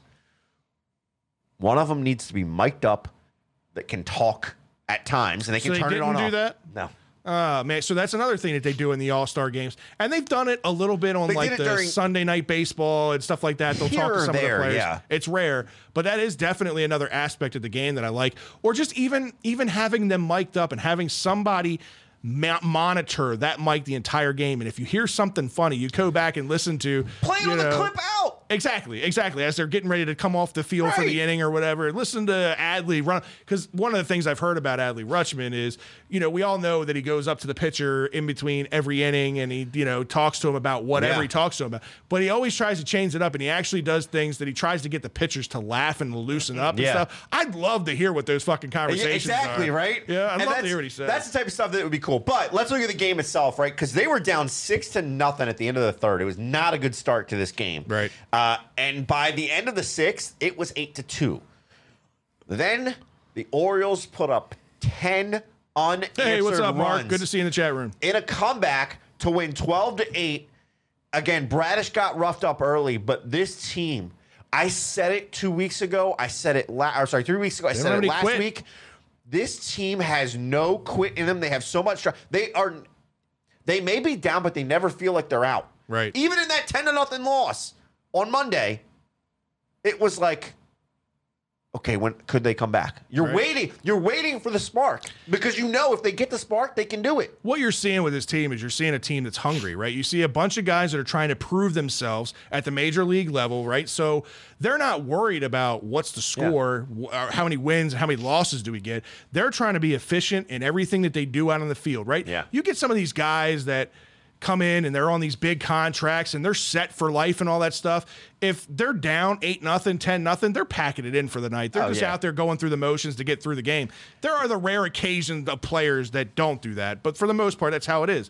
But right now, you got a bunch of guys, young guys, that are trying to carve out a role at the Major League Baseball level, and you're going to see games like this. You're going to see games where you're thinking, well, shit, they're getting blown out. They're not going to fold away. Yesterday's but they game, don't. Like last night, you thought. Last night, the 10-0 but I didn't loss. give up. No, that's what I'm saying. Yeah. In years past, if they were down 10-0, fourth inning, fifth inning, turn it off. I'm turning it off. I'm watching something else. I kept it on last night, thinking, man, I'm not counting this team out on Friday. Exactly. And that's my point. Is there's a lot of things here. And let's not forget, I said it was Monday, but it was Tuesday that was the 10-0 loss. But let's not forget Monday, where they turned around and shut out the O's, shut out the Red Sox, only giving up 4 hits. Yeah. Adley caught that game, called his first career shutout. Pretty awesome. That's pretty cool. It's a year of first for him. So that's the stuff that's really, really exciting to see. They were using the long ball a lot this weekend, too. That home run chain was coming out a lot. It helps in that shitty thing. And I tell you what, let me tell you, the Mount Castle bomb that he hit over the wall in Fenway was a bomb. But Urias, the bomb that he hit to dead center field over the corner of the wall off of whatever that pole is that's out there. It's crazy. I don't know what the estimated distance was on that ball, but this had to be 450 at least. Urias is a little dude. 430, Urias is a little dude. I did not expect that ball to carry. I thought that was just going to be a deep fly ball to center field. There were some laser shots in this game too. Yeah. I mean, Mount Castle's, it was a laser. Yeah. Over the Green Monster. Yeah. So it just starting to warm up. The ball's going to start flying out, man. Odor's loving it. He had a 3-run home run to start the game off today. I was so wrong about Odor. I still say it's a little bit. Well, my problem became, I think he figured the hitting out. Yeah. It was just one of those you had a slow start. It was the fielding that was so bad. But I think that's what gets forgotten, and how good the last few weeks have been with his bat. You really haven't had the issues with the fielding as much. So here's something I wanted to bring up to you guys. And I thought it was interesting because we've kind of talked a little bit about this, not just with Odor, but we've talked about it with a lot of the hitters in the lineup. When we went to the game the one night, I noticed, like, God, nobody in the lineup is hitting over like there was one hitter hitting over 270. It was Mancini. Everybody else was below like 230, right? Like, Jesus Christ, we're just not hitting the ball. So I went and I dug some stats up, okay? The average hitter in Major League Baseball this year, the average is 239, okay? In 2000, the average was 270. So that's a 30-point gap, right? Mm-hmm. So in 2000, when we were, praising the 300 hitters, like 300 was the mark. If you were over 300, you were a good hitter. Right. Well, now you've got to take that down 30 points because the collective average is down 30 points. So now 270 is the new 300, essentially, is what it is when you look at it based on average across the league as to what it was now versus what it was in 2000. There's 20 So guys. it's not just the Orioles. There's 20 guys right now over 300. That's it in MLB right now. And it's early in the season. That's impressive. That's really impressive. Well, to be honest given the with you. rest of it, but it's early in the season. You would expect to see more guys over 300 right now. Right. But there's not. The number 20 guy, Trey Mancini. Yeah. Yeah, he's at 300 right now. He's at 300 as we speak. So to your point, it definitely there's something going on within the game. We've heard the players talk about the ball and it not flying out. Now we're seeing it flying out a little bit. Urias put that to bed last night or the other night in Boston. Well, but he may softball or he got a may hard got one ball. of those hard juice balls. I don't know. It's possible. Somebody threw a Super Bowl out there because that shit was gone. All right, you ready, Fred? Yeah. We're gonna get Fred's blood boiling just a little We've bit. already done it twice. What are we doing now? So Sunday, This past Sunday or this past coming Sunday. Okay. the team promoted right-handed pitcher Cody Sedlock. Before you go on a rant, all right. Under the previous leadership regime, he was the top draft pick in 2016. Yeah. He was their number 2 prospect as ranked by MLB Pipeline for a while. He had a successful half season in 2017 in low A. Junior year of Illinois, he is what really drove him to be so good. But in his debut, 3 innings pitched, 6 hits, 1 walk, 3 Ks, 5 earned runs, a 2.33 whip. Now, he came in relief. Let's not forget that. He's already inheriting some guys. He's had elbow and forearm injuries that sidelined him at the end of that 2017 season. Yeah. It's 2018. He had fallen to the number 12 prospect and had a bout with thoracic outlet syndrome that year. Don't know a whole lot about that, but whatever it You're was, talking gibberish to me. whatever it was, he only had 13 appearances in 2018 and has been like fairly non-existent since then. Right. Well, they promoted him. All right, so here's the thing with Cody Sedlock before I go into the Grayson Rodriguez thing.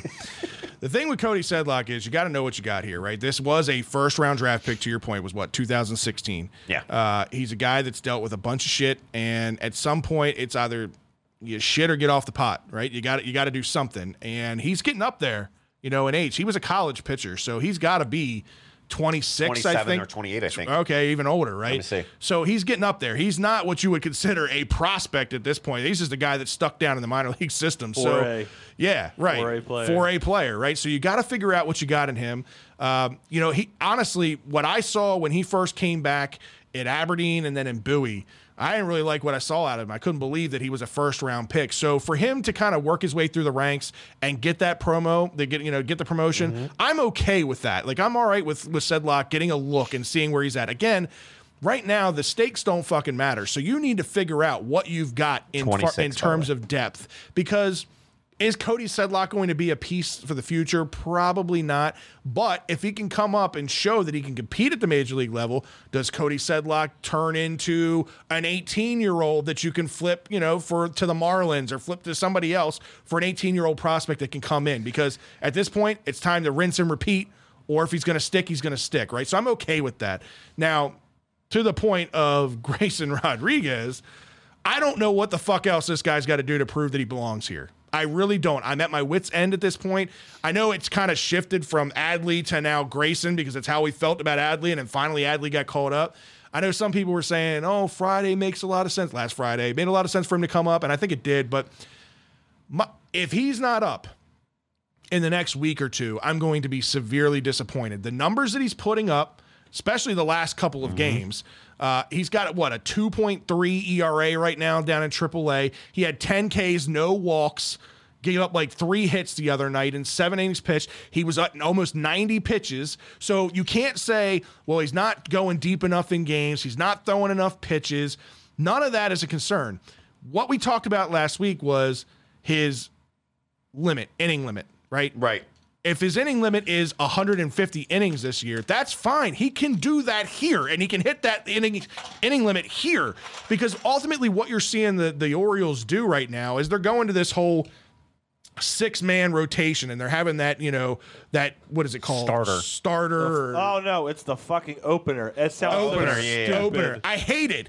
But God. if you're trying to draw out Grayson Rodriguez to last the entire year and your innings limit is 150 innings, that's how you do it, is you have a 6-man rotation and you have that opener in there to space his starts out. Yeah. There are ways to manage it at the major league level. And again, in a season where there are no expectations and there's no risk, why are you not bringing him up? It doesn't make sense. His catcher that he's going to be throwing to for the next decade is here. Right now, he's here. Let him learn with him and let him develop here. Yeah, That's it. I'm sorry. I don't necessarily disagree. We've talked about this. Playing devil's advocate, the only thing that I can see is if you don't feel this team's ready and he is ready, there is risk in bringing him up. There is risk in knocking up his confidence. There is risk in you trying to push him too far. The minor league season ends before the major league season, but for a reason. So you can stretch him and still allow him to come up in September and do that stuff. Again, I'm not disagreeing with anything that you're saying. I'm trying to understand the other side of the fence.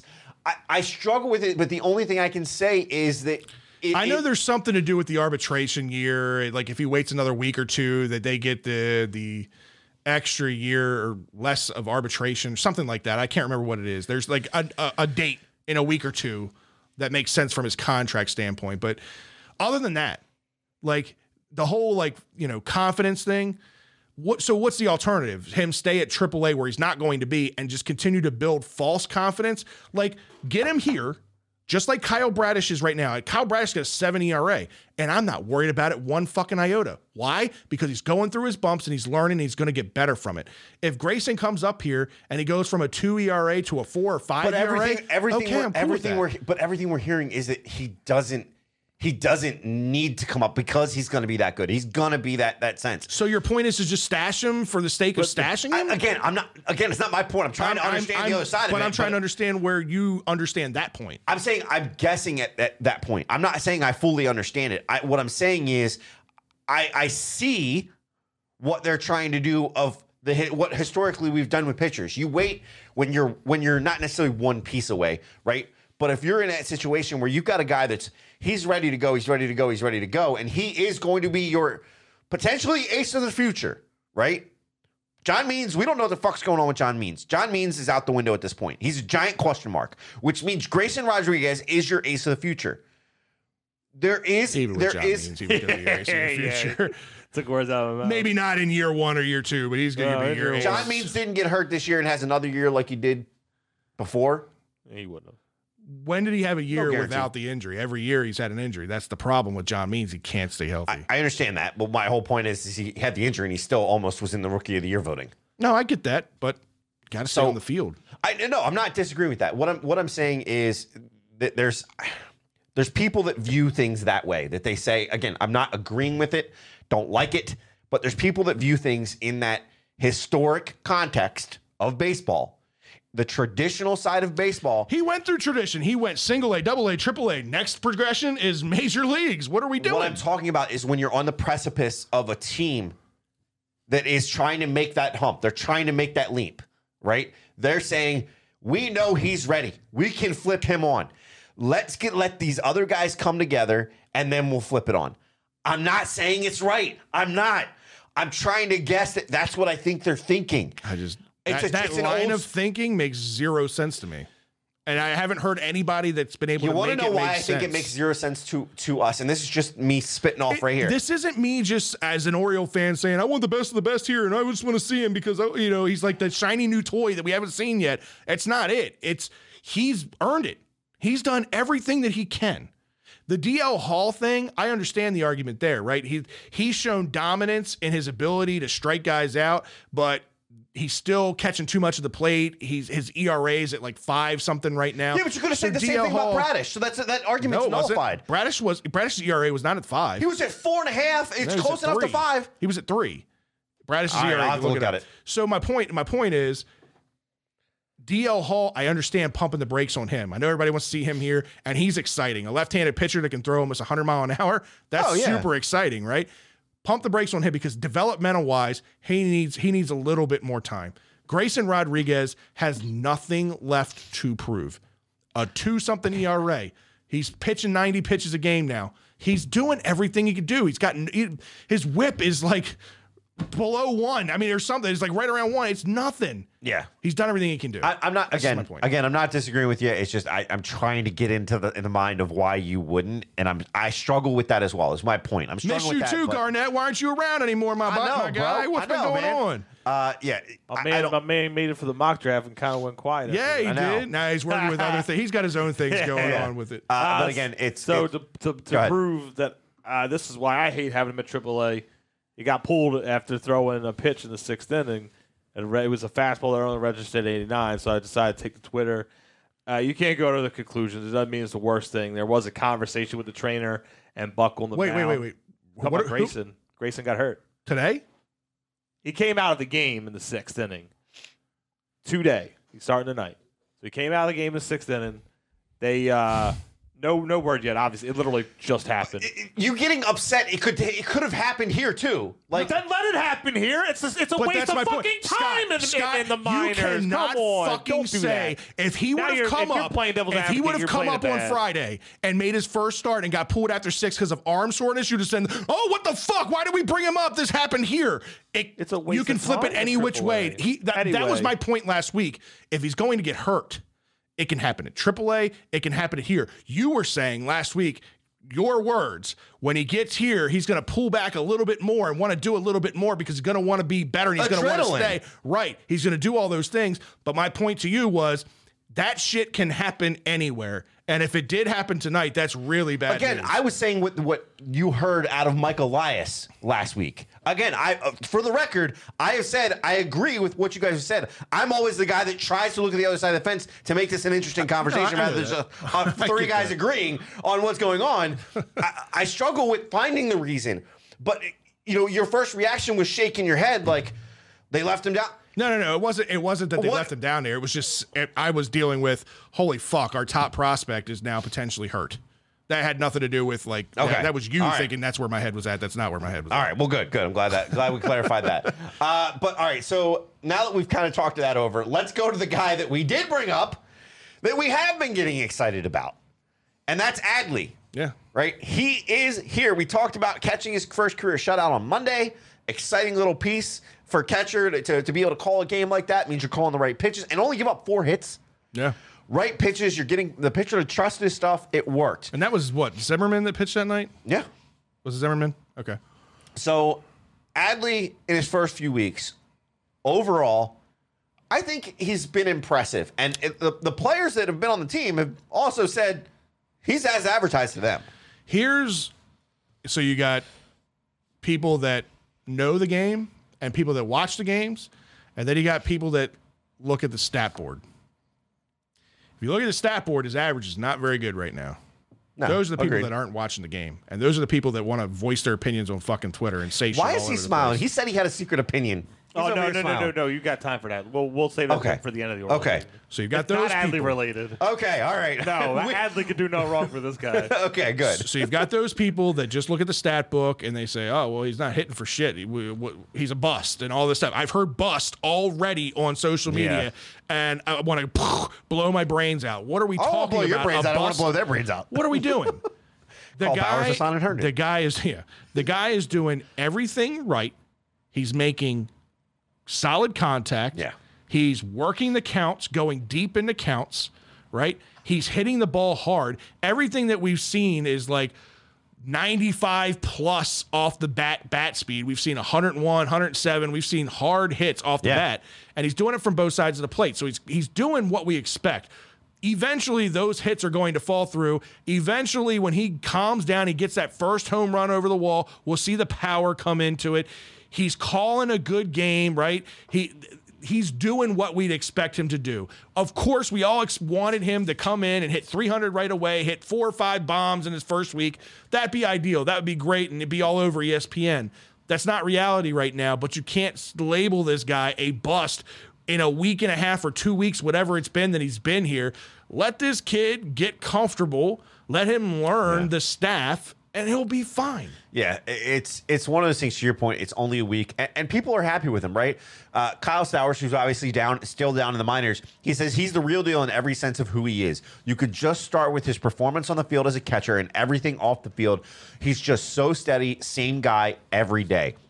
That's what we've heard. We continue to hear. Tyler Wells, in reference to him meeting the pitchers, you talked about that, right? Tyler Wells said, honestly, it's kind of a nice touch. It definitely builds that bond between pitcher and catcher. Yep. That's what a catcher is supposed to be doing. Awesome. But look, it's also caught the eye of the vets. Chirinos, the guy that was the stopgap that we are now seeing was the stopgap and becomes the backup catcher. He says just how humble he is. He's been thrust into the role. I mean, number one prospect in the minor leagues, and he's not having that with him, meaning it's not getting to his head. Yep.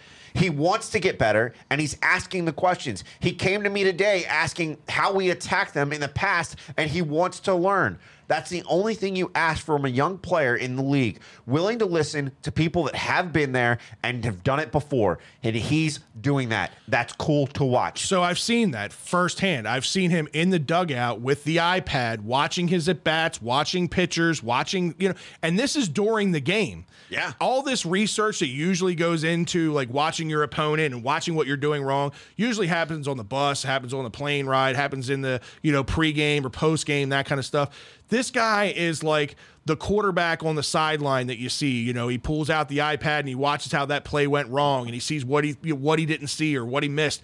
That's what we're seeing out of Adley Rutschman at the major league level in baseball. You don't see that often, and that just goes to speak to show how great he wants to be. Right? He's a perfectionist in a lot of ways. Go ahead, Drew. So you compare him to a bunch of guys that all came up before him. Granted, like we said, we always see would have been starting opening day. Julio Rodriguez with the Mariners, who they're playing this week. Yeah. He was batting like 206 for his first full month. Bobby Witt Jr., 216 first full month. Spencer Torkelson, 191 first full month. C.J. Abrams already sent back down. Baseball is fucking hard. Yeah, it is not easy. You only succeed 1 out of every 3 times. I know. I don't know much about what Torkelson. Yeah, I don't know much about what Torkelson's done like the last month or so. But Bobby Witt's come around. You're making Julio the comparables. Rodriguez has come around. He had a good game yesterday. He had an infield single for an RBI tonight. So you know what I mean? Like it's 10 games. You can't. And they're talking about that too, right? Those guys, and I'd be curious to see the numbers of their walk numbers versus his, because he's patient. And actually, Brandon Hyde said Adley is somebody that's always seen a lot of pitches in the minor leagues, always walked. We've seen the ability to foul off pitches in spring training also, but you never know until you get here. I thought he was going to be a little jumpy and overexcited. His at-bats have been really good. He's seen a ton of pitches at every at-bat. He's ready to hit. He's laying off pitches outside the strike zone right now. The numbers are going to be there because of all of that. And I think that's part of just who Adley is, but I also think that's large part in the player development, because we're also seeing this as far as the patient approach with guys that are down the minors. We're seeing it with Gunnar Henderson. Gunnar Henderson's got more walks than he has strikeouts, right? You're seeing it through all the different levels right now. So this just speaks volumes of what the total picture of what Mike Elias's changes in the organization are doing. You're finally starting to see that pay off. And again, Adley's doing the right things, making the contact, working the counts. He's walking. He's doing everything he's supposed to. He'll find the holes, and those balls will start going and flying out of the stadium. He just needs to get comfortable. And it was a great point, Drew, in bringing that up with those one home guys. run can literally home run changes it. One home run can literally just the guy has like a 10, 12, 15 game hitting streak behind it, just like that. Exactly. Yeah. One of the things I did want to bring up, because I thought it was pretty cool. This is like the nostalgia in me that's kind of like, wow, that would be. I'm jealous, right? So upon their arrival to Fenway on Friday, when they had that Apple TV Plus game, right? Small group of Orioles congregated around Rutschman's locker, and on their docket, before starting that come-from-behind win, was entering the Green Monster, that hallowed stanchion, and being able to do the tradition of visiting ball players, where they placing their name on the Green Monster. Yeah, that's pretty cool. Like that's something I would always love to do. I would love to go on a tour of Fenway Park. Like I've been to Fenway Park one time, it is not a comfortable stadium to sit in the seats. It's awful. Have you seen the left field seats? They literally face terrible. the Green Monster. I'm gonna tell you now, it's not made for almost. Center field, you're facing the stands and behind first base. It's ridiculous. The sight lines are terrible. The seats are uncomfortable. But you get a sense of like, man, this is history. This is baseball history when you walk in there. Hallowed grounds. Man. It's hallowed grounds. Yeah. But I've never done the tour, and they do have those tours where you can walk through and you can see all those. It reminds me because it's similar but not similar. So I went on a tour of M&T Bank Stadium, and down in the locker room, between the locker room and the training facility, they have this room where a lot of the families meet, a lot of the parents meet, or like the parents and the wives and all that stuff, they meet while the players are getting dressed and coming out.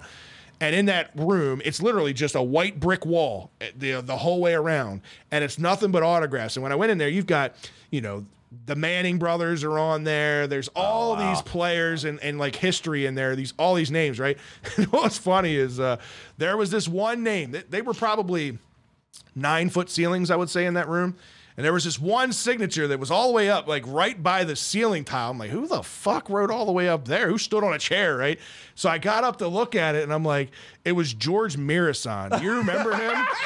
Do you remember him? So he was crazy. He was a wizard or a bullet back in the day. Yeah. He's 7'7", and I guess he must have gone in there at some point and signed his name. Really but that was probably fucking eye level for him, right? It was easy. It was funny. Somebody else touch it. Go ahead and find out. Right. Yeah. No, I just thought it was really cool. Is he apparently one of those pinch me moments for them? Yeah, that is cool. He was actually joined by Kyle Bradish, Ryan Mountcastle, Brian Baker, a few others that were able to go in there and really just kind of, I think a moment like that, you think back to that game, right? And it was like, I feel like it could have been movie-esque where like somebody in the dugout goes, "We're down, guys, but we're not out." Right. We're on the hallowed grounds. We can do this. Like that whole feel, right? Rookie of the year, or what was the other one?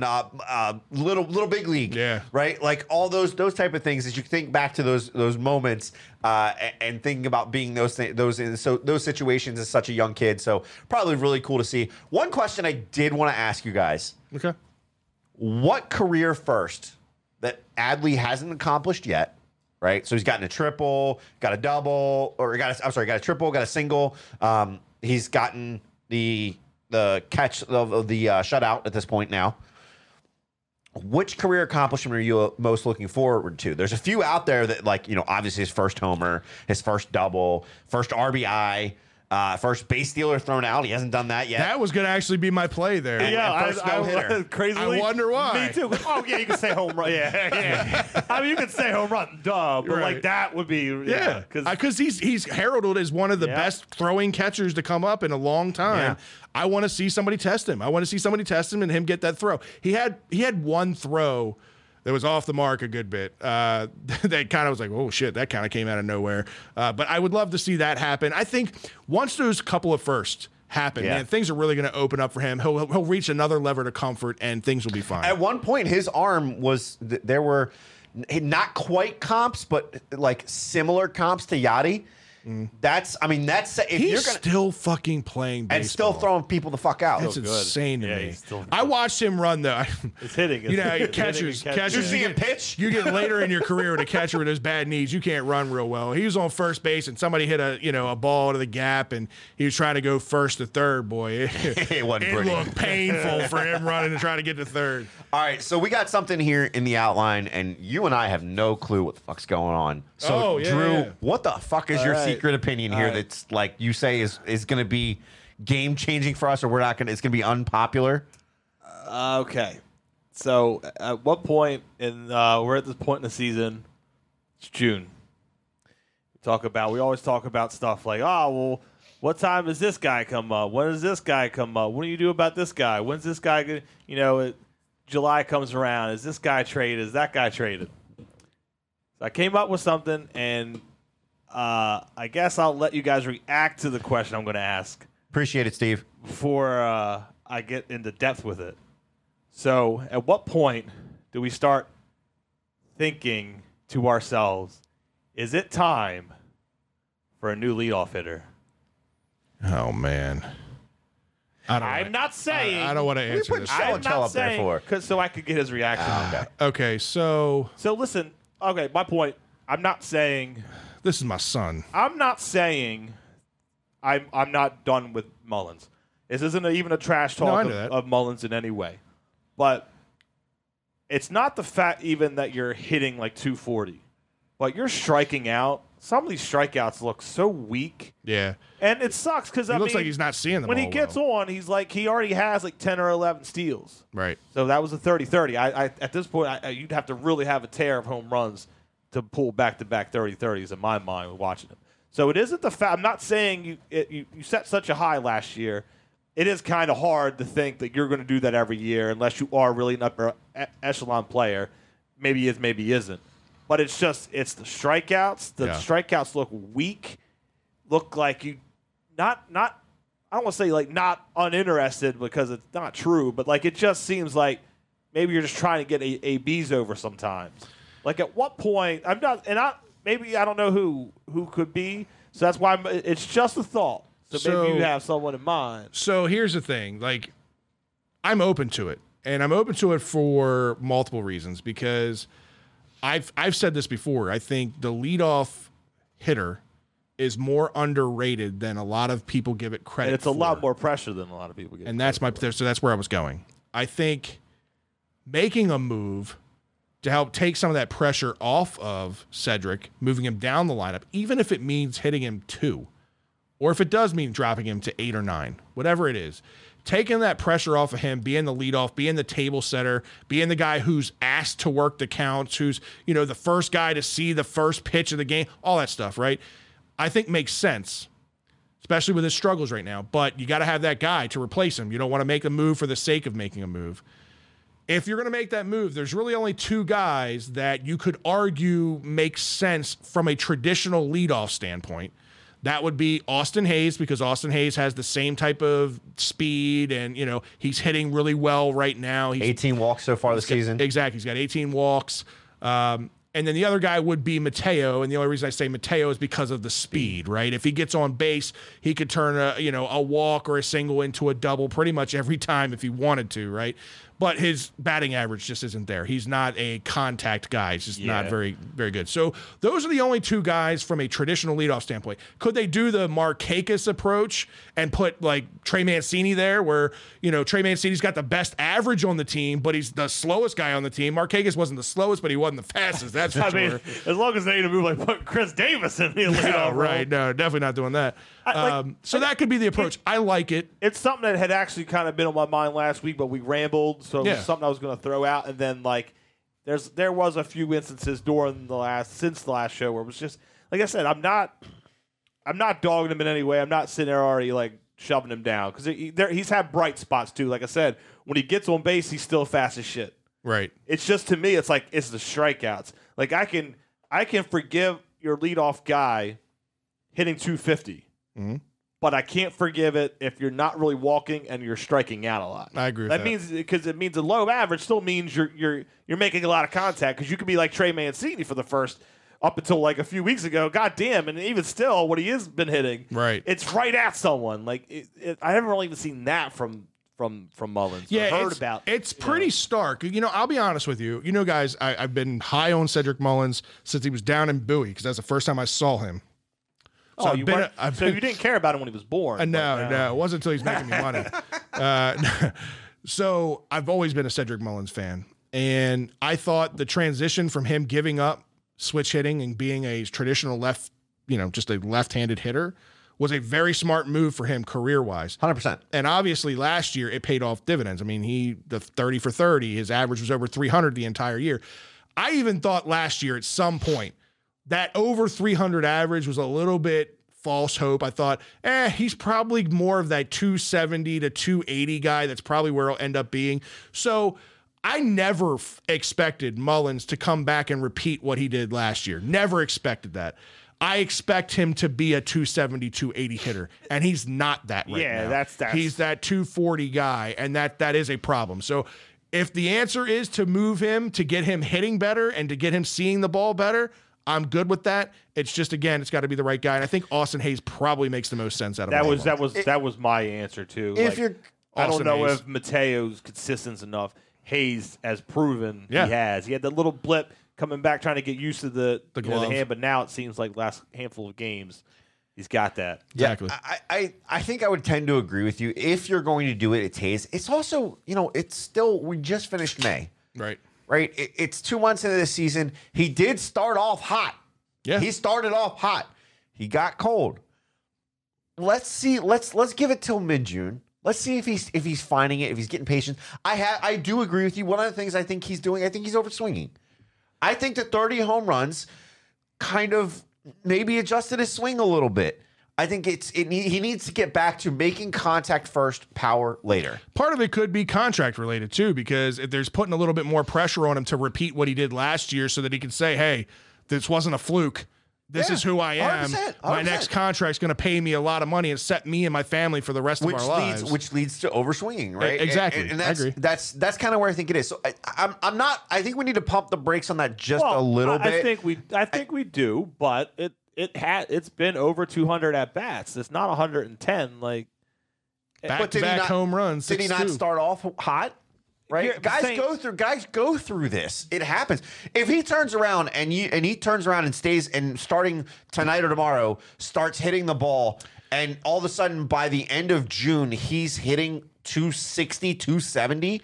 So Sean it's a says, moot let's point. not jump the gun on said. It's still early on in the year. Yeah. Nobody's jumping the gun on him saying that, he won't be what he was last year, or that he shouldn't be in the lineup. You're talking about trying to take the pressure off. You're trying to figure out a way to turn things around. Like I for said, him. even then, my biggest issue isn't the average; it's the strikeouts. Because Yeah. a lot of the strikeouts, it's just they look bad. what were you swinging at? Agreed. So, by the way, I've got it pulled up.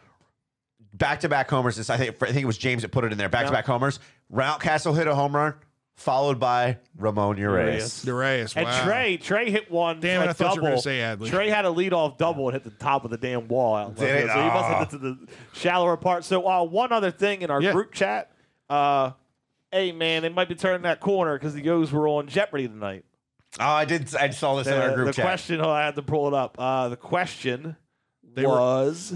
The Orioles were a topic on Jeopardy. Question I got it. on Jeopardy. Traditionally, there you go. Traditionally, home fans of this AL East team give particular emphasis to yelling "Oh" during the national anthem. That's pretty cool. It ain't the Nationals.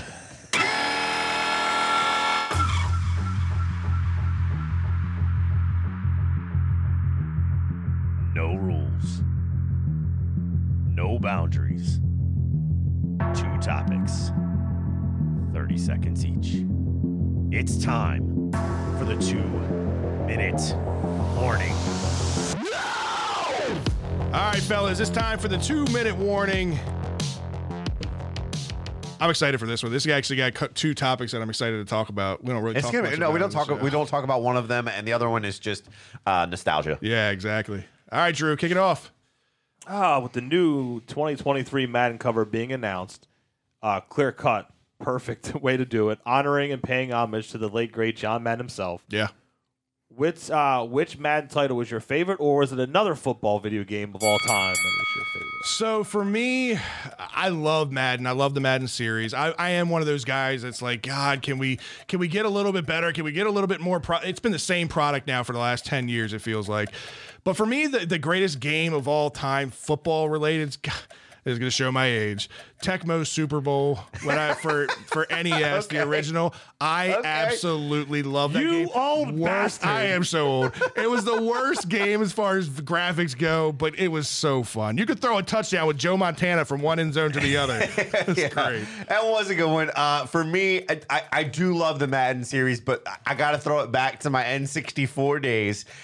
With good old NFL Blitz 2000. Oh, yeah. Hell yeah. He's on fire. Great series. NFL Great Blitz. series. Being able to hit guys after the whistle and everything. Yeah. NFL Street was fun too. Yeah, there you go. There you go.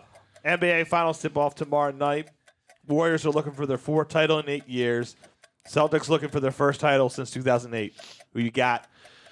This one, it's tough because I really do like what the Celtics are doing as a team. I think they could compete in the West. If they were in the West, I think they'd be a 2 or 3 seed in that conference. But when you got a threesome of Klay Thompson and Stephen Curry and Draymond Green, which Draymond is kind of the modern day Dennis Rodman defensively. Look, Golden State's just a really good team. I think they win it. Look, I don't disagree. Golden State's been here before. They've proven it before. They're kind of, 4 times in 8 years, once every other year, basically. Yeah. You start to kind of put the D word in there a little bit of dynasty, right? Type situation, especially with Steph Curry leading. But you know what? The youth of this Celtics team and Jason Tatum, the way he's played, Marcus Smart, the way he's come out, and they're a good team. Jason Tatum is unreal. And Williams with the rebounds. I got Celtics in 7. Celtics in 7. Wow. All right. Didn't expect that one from you. All right, guys. Well, we appreciate you tuning in as always. It's last call for alcohol. Make sure you guys stay tuned for the after hours. Any questions that you have, a few topics to talk about too. Get those in the comments now. We'll try to answer them in the after hours. It's kind of an early show for us. NFL for 2K once. on Dreamcast. Oh, that was a good one. That was good. Good Randy pool, Moss. Garnett. Randy Moss was a beast in that yeah. one. Make sure you follow us on all the social medias if you haven't done it already. We're on YouTube, Twitter, and Facebook. You can follow us at all of our @ on Twitter as well. If you haven't hit like or hit subscribe on YouTube yet, do that. Hit that little bell. If you haven't hit like on Facebook yet, do that for us. If you could, leave us a review on Apple Podcasts if you're listening to this through the audio podcast as well. We will be back next Tuesday night. We apologize again for the delay this week. It was just Memorial Day week, and we had a lot going on. Yeah. We'll be back next Tuesday, 7:30, as always. For Fred, Scott, Drew, James, and Ryan, who are out and about doing their own thing, we'll see you guys next week. See ya. See ya.